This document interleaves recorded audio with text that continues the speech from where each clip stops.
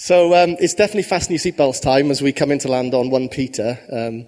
But I guess today, with what I'm going to share, I would say definitely fasten your seatbelts. We're in 1 Peter chapter 5, first 5 verses. If you have a Bible of whatever version, form you carry, you can look it up. But I do believe, hopefully, there will be a slide with these verses on.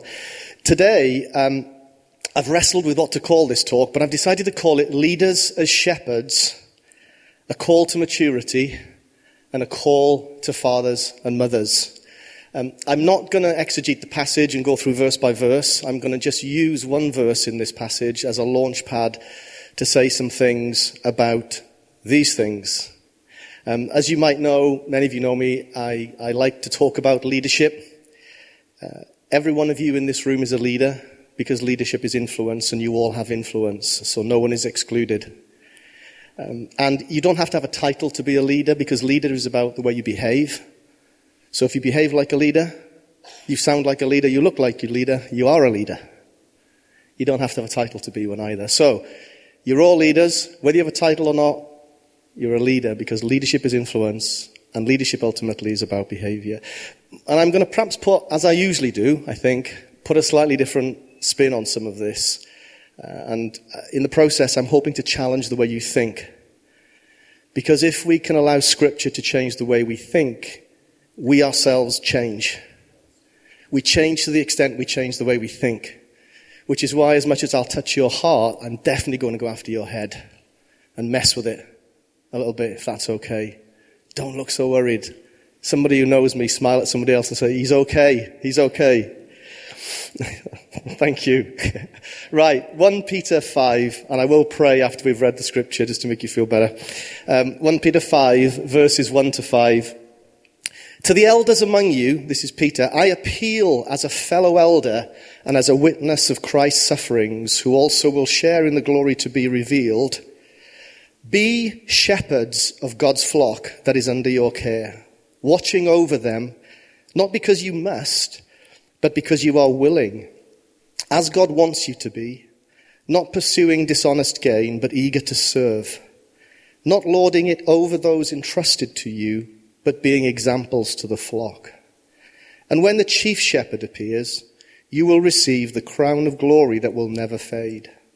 In the same way, you who are younger, submit yourselves to your elders, and all of you, clothe yourselves with humility toward one another, because God opposes the proud, but shows favor to the humble. Father, I thank you for your word. Your word is a lamp unto our feet and a light unto our path. And when it comes and it collides with our heads and our hearts, there's a beautiful opportunity for transformation, God. And I just pray that some of the things that I would say today would just cause us to think about how we do life, how we do leadership. And that, God, we would be transformed by you, not by clever words, but by you, Holy Spirit, partnering with the Word of God to change us to be more like the people you have called us to be. Amen.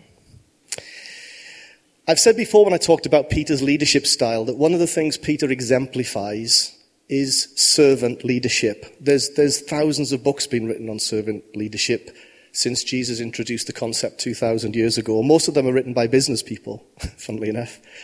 But Peter is an example to us all of servant leadership. There are 3 ways in which he does that in this passage. One thing he says is, I'm a fellow elder. So in his leadership, what he's doing straight away, he's saying, I'm in there with you. I'm alongside you. I lead you as one alongside. I'm a fellow elder. He's a servant. He then encourages them not to do this thing for dishonest gain, but to lead because you first serve.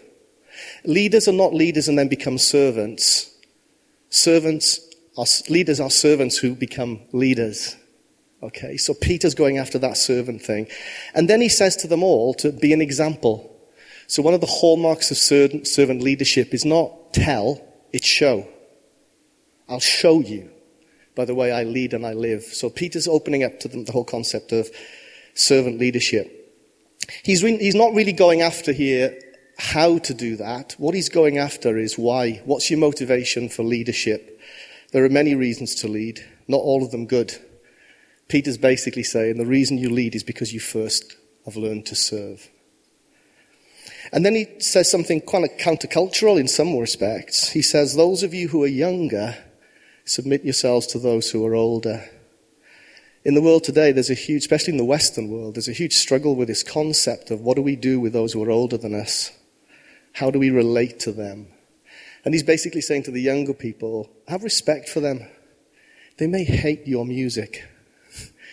On a Sunday morning, they may be looking for the ear defenders along with the toddlers. But love them, honor them, respect them. Okay. And then he flips it because he actually says then, do you know what? While I'm on the subject, why doesn't everybody, irrespective of age, gender, skin color, just learn what it is to submit to one another? That's how we do family. It's beautiful. But I want to focus in on one particular verse. And that verse is basically 1 Peter 5:1. When he says to the elders, be shepherds of God's flock. Shepherding flocks is not really a concept that many of us have much experience of or idea about. If he'd have used a slightly more 21st century model, we probably would have been able to access it slightly better than he does. But I believe that the leader as shepherd is a beautiful metaphor for what leadership looks like in the kingdom of God and in the church, and actually in business. And I want to touch on that. Why is this subject so important to us? There are 5 reasons. I'll give them to you as quickly as I can. In recent years, there's been a lot of talk about churches moving from apostolically led churches, from pastorally led churches to apostolically led churches. And there was this kind of, at some point, and when I hear it talked about, it's as if the apostles come along and sort of bump the pastors out of the way and say, let's show you how this church leadership thing is done, okay? But I want to say this to you, that transitioning from pastorally led to apostolically led churches is not about apostles replacing pastors. It's about order, not replacement, okay? So for church to be led healthily, yes, we need order, but we definitely need to maintain pastoral leadership in its right place. If you have a mission without maturity, I think that's irresponsibility. If apostles send us and we are not grown up, we're in trouble. Which is why we need both and, not one instead of the other. Second point is we have a huge value for the prophetic as a family. What is God saying to me? If we elevate the word above being heard, we've put coordinates before communion and we end up in shipwreck. That's a complicated sentence right there, isn't it? If you just put, I need a word, rather than I need to be heard, I need a conversation, then we put coordinates before communion. Over here is relationship, and we talk about stuff. Over here, what's God saying? Go here, do this. What's God saying? Go there, do that. Go here, do that, right? We need both and. We need word. We need the prophetic word. It shines as a lamp in the darkness. Peter said this. But outside of communion, outside of relationship, outside of being seen, known, and heard, what we've got over here is remote control. It's not relationship. It's both and. Apostles and pastoral leaders. Prophets, pastoral leaders. It's both and. The church, third point, the church will never become the fullness of family without fathers and mothers. I believe pastoral leadership, shepherds, actually looks like fathers and mothers. So that's one of my thesis to you, is that when Peter says to the elders, shepherd the flock, put another way, what he's saying is, people, father and mother the flock. Because I believe shepherds are fathers and fathers and mothers are shepherds. The fourth point is, whilst in this apostolic age, we pursue miracle, sign, and wonder, and we don't apologize for that. We were not called just to go and show up. The Bible calls us to grow up. Okay? Over here is the image and likeness of Jesus being revealed through me. Over here is his power revealed through me. Maturity always says it's both and. So we pursue power over here, sign and wonder and miracle. But over here, I'm being transformed to look and sound more like Jesus. Pastoral leadership helps because it doesn't just go after my comfort, it'll go after my character. Ouch. I love the fact that over here you can raise the dead. But if over here you are beating your wife, we have issues. I know I'm using really graphic language, folks, but I'm trying to help you to land this really important point. It's both and. This is why pastoral leadership matters. Every single one of us in this room was created to be seen, to be heard, and to be known. And where you find that is family.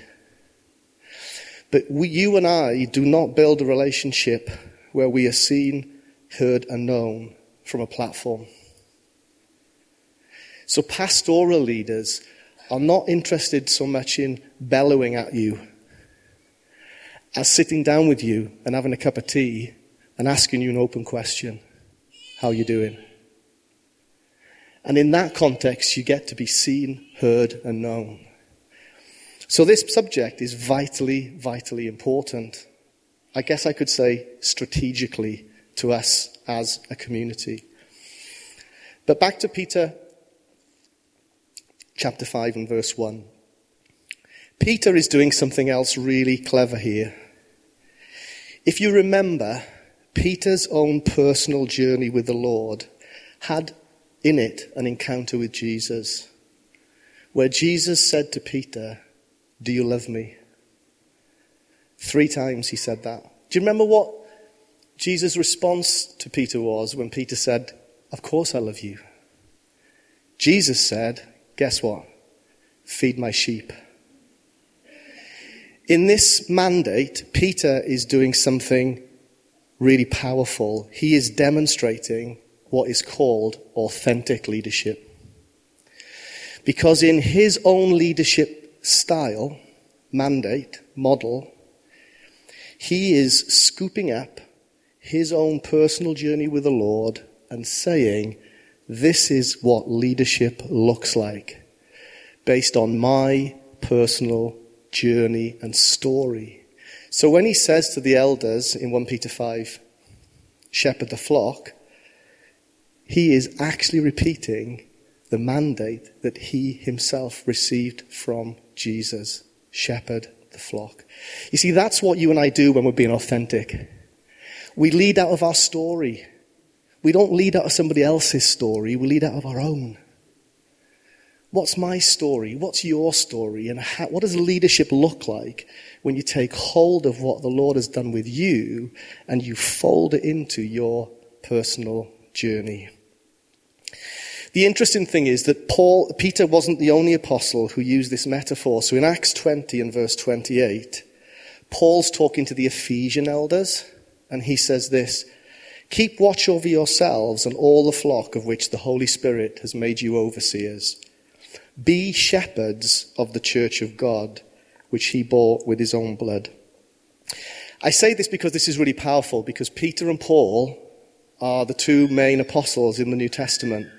And both of them, their exhortation to the leaders of the churches that they looked after was this: be shepherds of God's flock. If Peter had said it, we might have thought, oh, well, he's bound to say that, isn't he? Because that's what Jesus told him. But when Paul owns that metaphor as well, I think it's really important that we understand the importance of pastoral leadership. Are you thinking he's banging on about this subject? The reason I'm banging on about it is because I think there's a real danger in the church that we can pendulum swing, right? We've fired all those pastoral leaders. Far too nice. Now we've gone over here and we've got apostles and prophets. A bit scary, but it feels like at least we feel like we're going somewhere, right? This is what the church does all the time. Pendulum swing. And what I'm saying is, I'm not saying sack the apostles and prophets. What I'm saying is, let's just make sure we haven't thrown the pastor out with the bathwater, right? Both and. That's maturity right there. So I did a little, there's a word cloud, because I thought shepherd, what does shepherd mean? So I don't know if there's a slide that, when I thought about shepherding, or shepherd, I just threw up a whole bunch of words onto a slide that I felt kind of looked a bit like shepherding, or might sound a bit like shepherding, yeah? You can go into, I think it's John 10, there's some brilliant chapters in Jeremiah and Ezekiel, all about shepherds, and if you did want to do a bit of a study, you could look up those chapters and you could just read through them and you could find loads of words that express what shepherding looked like. This is by no means a comprehensive list, but from my point of view, I think it helps to reinforce the importance of shepherd as a leadership model. I think it also helps you to understand that actually fathers and mothers, when they lead, will do all of these things. Have you ever lost your child in the supermarket? Guess what you do? Go search for them very fast and hope you can find them. You are overseeing all the time, monitoring, just making sure they're okay. You look out for, you feed them until they're old enough to feed themselves. You guard them, you're very protective about them. So I guess in putting this slide up, I'm trying to say shepherds can look like fathers and mothers can look like shepherds. Now, I've got some sticks of dynamite metaphorically here, so I'm just going to blow some things up. Brace yourselves, everybody. The problem with this pastoral paradigm, as it used to be, was that, unfortunately, it looked like this. It looked like one man, or one man and his wife, or one man and his wife and his kids, and maybe they had a hamster or a dog. And they led the church. And in their minds, they had to try and be everything to everyone. They had to do everything. They had to look after everybody and clear up after everybody.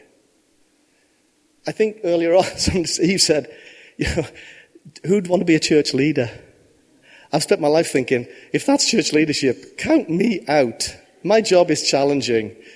But trying to be everything to everyone, to look after everybody and clean up after everybody and to do everything for everyone, sounds like an early grave.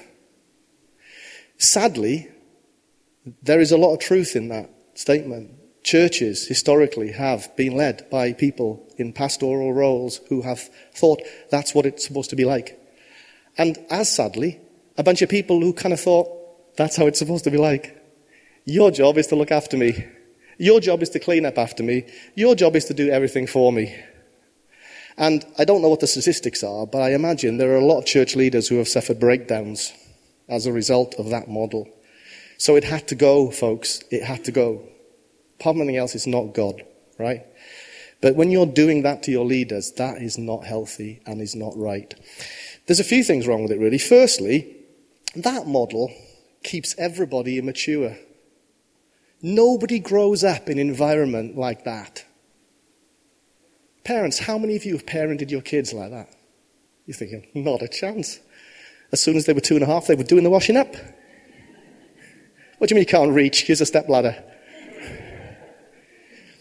It's obvious to us as parents that the goal of that journey is maturity. Not only is this model immature, it's irresponsible. Because these folks who are being led in that way never, ever learn to take responsibility. What do you do as a parent?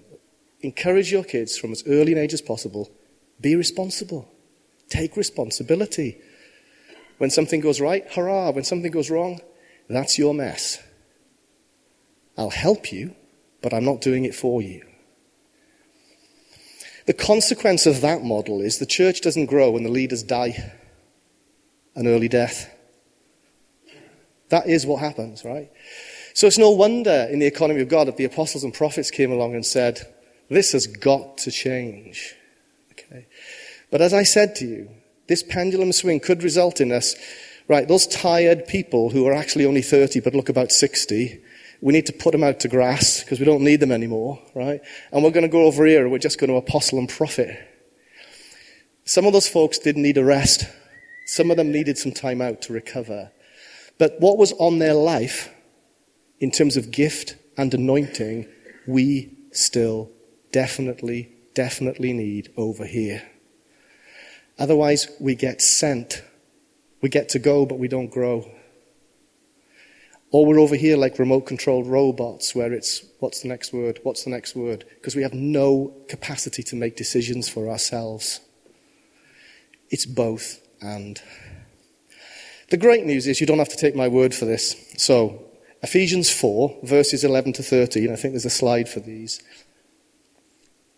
help us to understand that there's a different paradigm. It's a biblical paradigm. And Paul expresses it in Ephesians 4, verses 11 to 13 like this. So Christ gave the apostles, the prophets, the evangelists, the pastors and teachers to equip his people for works of service so that the body of Christ may be built up until we all reach unity in the faith and in the knowledge of the Son of God and become mature, attaining to the whole measure of the fullness of Christ. Colossians 1:28, Paul says this, he is the one we proclaim, admonishing and teaching everyone with all wisdom so that we may present everyone fully mature in Christ. What do you see in these verses? Well, you see a number of things. Firstly, you see leaders in team. There's teamwork in these verses. There's no one ministry gift trumping the other. Not everybody looks and sounds the same. In these verses, Paul talks about apostles, prophets, evangelists, pastors, and teachers. So, not only is there leadership in team, but there's diversity in gift and anointing. So this model over here was flawed. There was no teamwork, and there was only one gift showing up. Over here, done biblically, we get teamwork and we get diversity.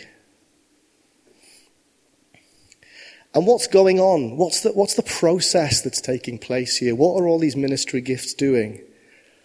Well, I think they're doing at least three things, and they all begin with E because it just helps me remember them.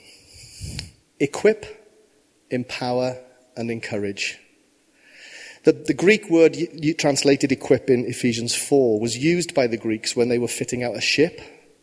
So when they were building a ship and they were going to send it on a voyage, they would equip it. So ministry gifts are first and foremost given to equip us to go somewhere and to do something. So there is equipping, empowering, and encouraging. And the goal has 3 M's because it just makes it easy for me to remember, is mission, maturity, and measure. There's something for us to do. Works of service. Oh, work. I mentioned that word. Here come the ministries. Guess what? Not only are they not going to do it all, they're going to ask us to do something. Run away. Work. Here we come. The goal for church leadership is to get us all doing something. We don't put that in the joining the church class, do we? Or do we? There's something for us to do. The second thing is maturity. These leaders are going to expect us to grow up. I wanted to be Peter Pan and stay a child forever. Unfortunately, churches are full of people like Peter Pan who want to stay a child forever. Unfortunately, that's not Bible. The Bible mandate is grow up. Now I'm going to really start. If I offend you, I do apologize. The apostolic mandate of the New Testament is in 2 words summed up as grow up. Grow up. Who of you as parents ever had a baby expecting that you would spend the rest of your life feeding it, changing its nappies, wrestling over what time bedtime looks like? None of you. Now, I know there's illness, physical and mental, that can disrupt that process. But when you have children, your eye is on the goal. When will these little people be able to take care of themselves? And how do I accelerate that process as fast as I possibly can? That's how church leaders are meant to think. They're not meant to sit there thinking, right, if I can't make these people healthy, I need at least to make them happy. Run away from that job description. I don't know if I'm if I'm making everybody feel uncomfortable, but I'm just trying to help us understand.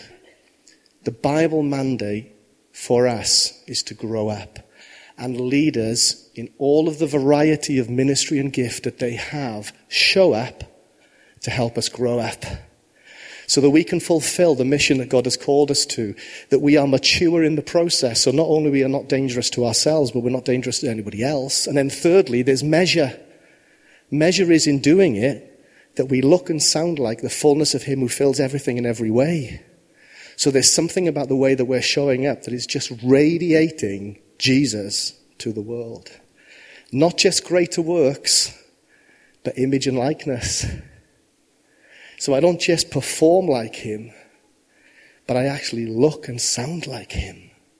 That's what church leadership is about. I'll save the last point for the end. I put another slide up, which is this one, which is just a picture of what I've just been talking about. But if you go back to that one with the arrows on it, thanks. You see, what I've sought to do here is to say, whatever labels you give your leaders as a church, when Peter says shepherd the flock, I think what he's saying is, church leaders, whatever your label, father and mother the community that you lead. And through your gift mix and your anointing, that will look and sound different for every one of you. But I believe all leaders at some level are fathers and mothers. And definitely all fathers and mothers are leaders. And so I believe that when church is done well, you have leaders. And they might have titles. Because you've got to call them something. Or you is not very polite, is it? You've got to call them something. Whatever you call them. They are working closely with a leadership network across the church family called Fathers and Mothers. And collectively, what we are doing is shepherding the flock. Now, I should have said this at the beginning, and I have said it before, but I will say it now. You don't have to be married to be a father and a mother in the family of God. And you don't have to have kids to be a father and mother either. So I'm not talking to the marrieds or the ones with kids. I'm talking to every one of you. The definition of a father or mother, right? Just give you my simple definition. Somebody who's grown up enough not only to look after themselves, but able to look after somebody else. Who's in? Do you see my point? Fathering and mothering is about, I've grown past myself. I now have capacity and capability not only to take care of myself, but I can help you. That makes you a father and a mother. If the goal of church leaders is maturity and the goal of fathers and mothers is maturity, then we share the same goal. And the goal of church leaders and fathers and mothers is not to raise children. No, gosh. Sorry, this is painful. I know I'm messing with your head now, right? The goal of fathers and mothers and church leaders is to raise fathers and mothers. You see the difference? I didn't raise children. Well, in my case, I raised mothers because I had 3 daughters.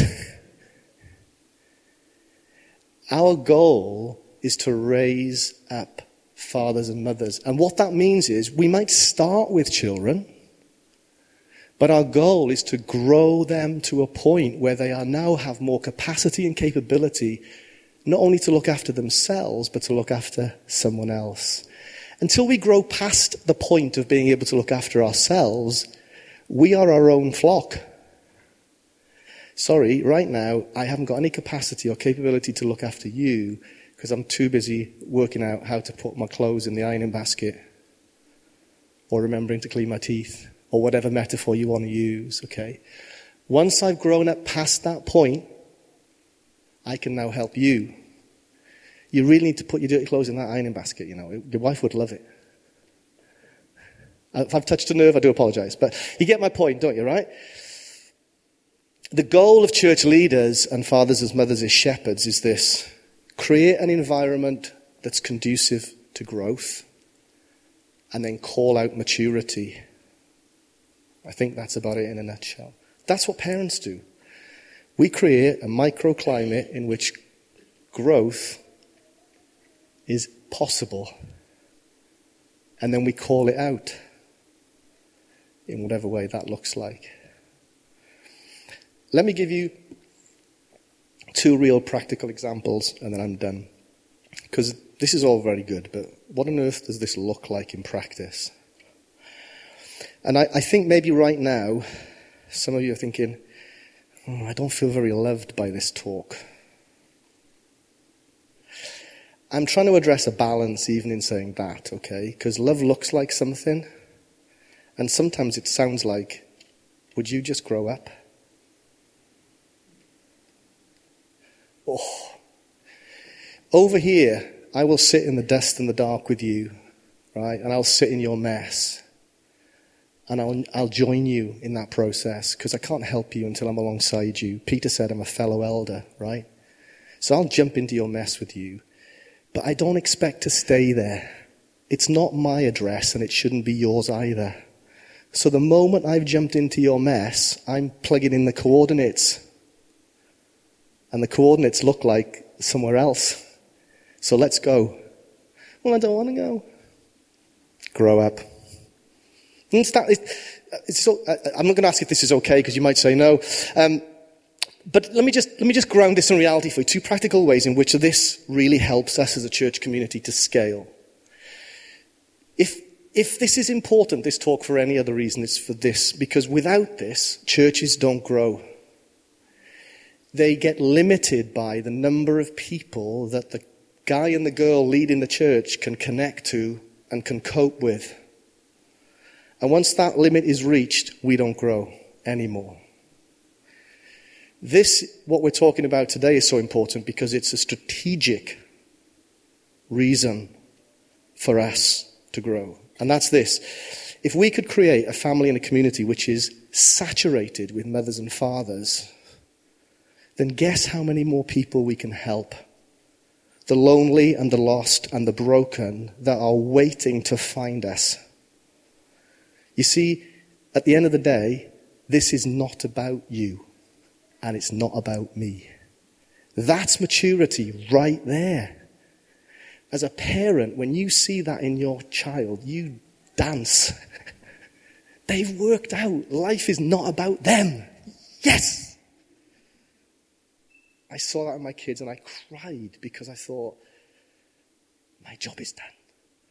I have launched 3 powerful women into the world who know it's not about them. And it looks differently for all of them. But that's a beautiful moment. This is vitally important because it's helped us scale. So 2 practical ways. Someone in this church community, this is hypothetical now, right? You see somebody in this church community doing something they shouldn't. It might be damaging them. It might be damaging the person around them. In a pastoral paradigm, you dial 911, aka Phil and Sarah's mobile. And you go, Phil, Sarah, you never guess what they're doing. You need to sort it out. Phil and Sarah look through their diary, and if they're free in about 6 months, by which time this person has probably done something really terrible to themselves or to somebody else. I'm exaggerating for the sake of effect, right? In the kind of pastoral paradigm that I'm talking about, where all of the leaders get to show up in the gift mix, and we have fathers and mothers all over the community, this person, you see them and you think, excuse me, can we have a chat? I'd love to go take you for a coffee. I just want to say, when you do that, it's not good and it's not great. And here's why. I'd love to help you with that. I'd love to help you with that. My metaphor for that is, your breath smells, here's a mint. Now you're going, oh, no, everybody's going to start talking to me about it. If we cannot grow up to a point where this is possible, we will never grow. We will never grow to be the community that we need to be. I'm not giving you license to go around and tell everybody we think about them, by the way. You could try it, and then you get some feedback, and the community would sort you out. Oi, you, stop going around telling us what you all think about us. We're not interested, right? But this is when feedback gets loosed in a really powerful way. The Dog Whisperer. I don't know if you've ever seen The Dog Whisperer, but I love The Dog Whisperer. He sees this dog, and this dog has had a really terrible life. And he thinks, you know what I'm going to do with this terrible dog? You know what he does with it? He drops it into the pack. There's a healthy pack here. I'm going to take this dog, drop it in. Why? Because he read Psalm 68, which he says, God sets the lonely in families.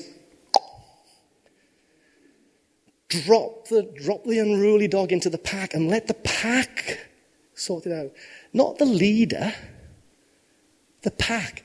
He wraps family around this dysfunctional dog, and it brings healing and wholeness, because when this dog shows up in an inappropriate way, guess what? The pack give him feedback. They don't call Caesar Milan and say, "Oi, mush, you've put this unruly dog in the pack, sort it out." Caesar Milan's over here writing books and making millions. He says, no, I'm going to let the pack sort this out.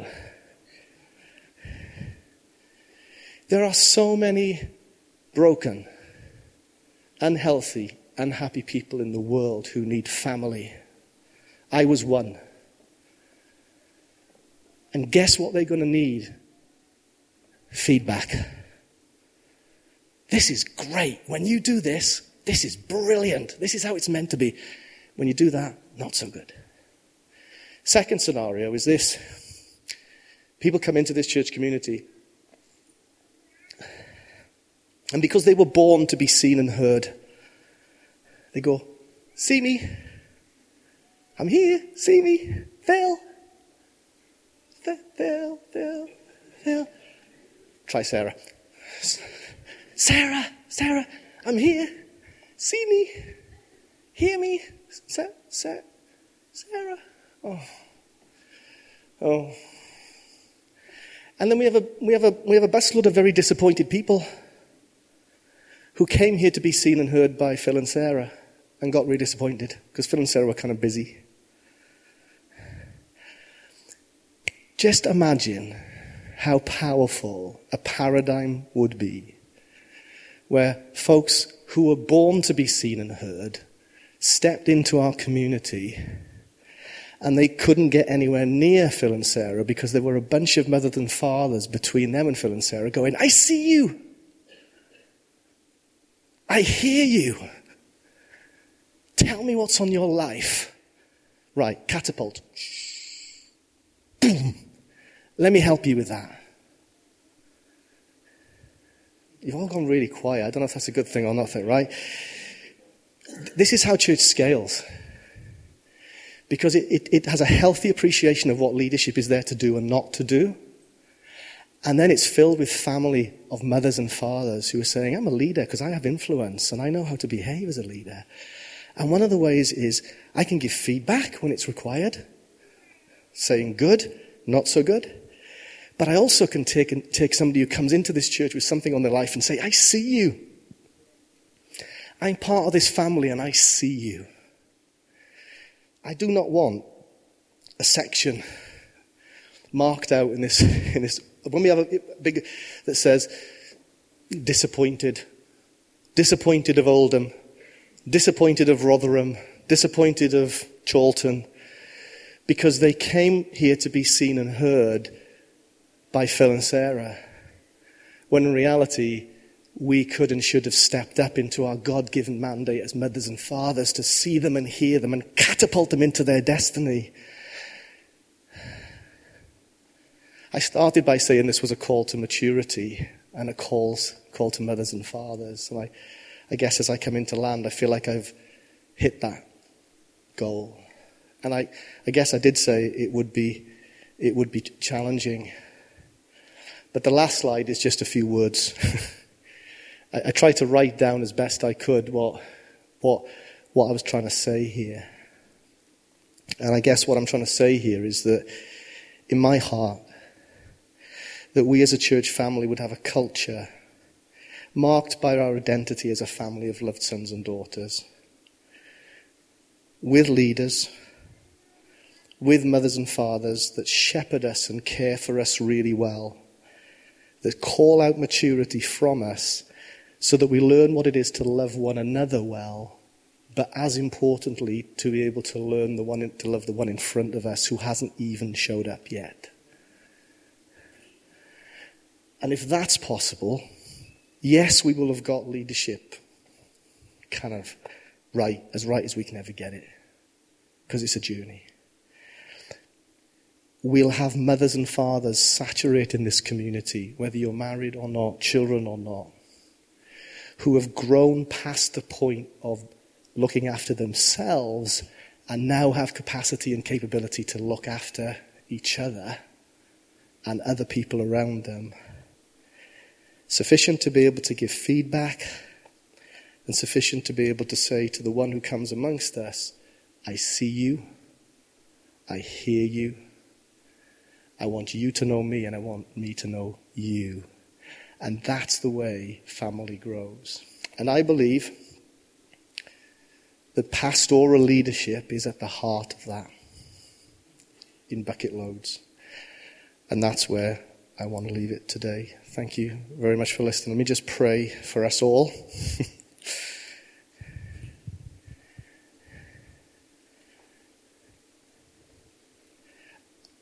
I think it'd be great if you feel challenged by what I've said, but you understand that there's a call to something here. Maybe it's a call to maturity. Maybe it's a call to show up as a mother and father in this community. If that is you, I'd love you to stand. And if you can't stand, that's fine. If you don't want to stand, that's also fine too. I'm not doing this to make myself feel better, because this requires intentionality.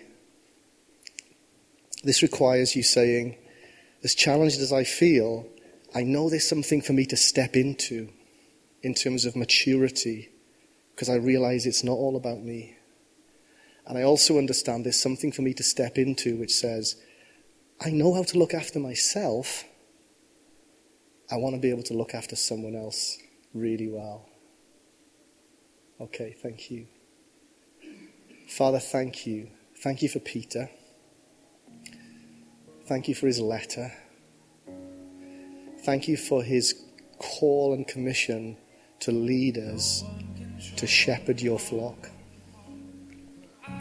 Father, I pray that you would give us all a unique understanding of what that means for us. But I pray particularly for the people who are standing, because they are intentionally leaning into something. They're making a choice that says, I understand it's not all about me. And I want to grow past that point of where it is all about me to be able to love the one in front of me really well. And they're saying, I want to be a father and a mother in this community that calls out maturity, that says to the one who comes amongst us, I see you and I hear you. And so, Father, I just pray for a father's blessing on them. The blessing of the Father of affirmation, of confirmation, that says, this is who you are. This is who you are. And Holy Spirit, I pray for a fresh anointing on everyone standing that says, you can step into and be empowered to be a father and a mother in this community with fresh vision, fresh energy, fresh insight, fresh mandate on you.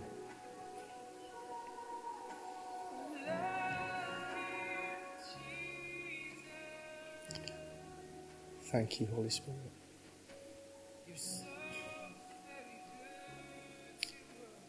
I bless your hearts for your journey in this community as mums and dads, as leaders who have influence.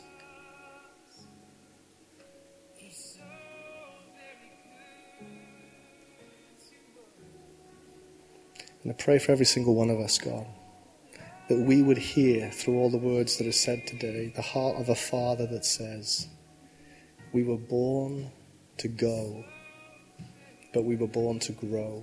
And help every single one of us, God, with our own journey of maturity and growth, because none of us have arrived. None of us have arrived. Help us to go and help us to grow, Father, in Jesus' name. Amen.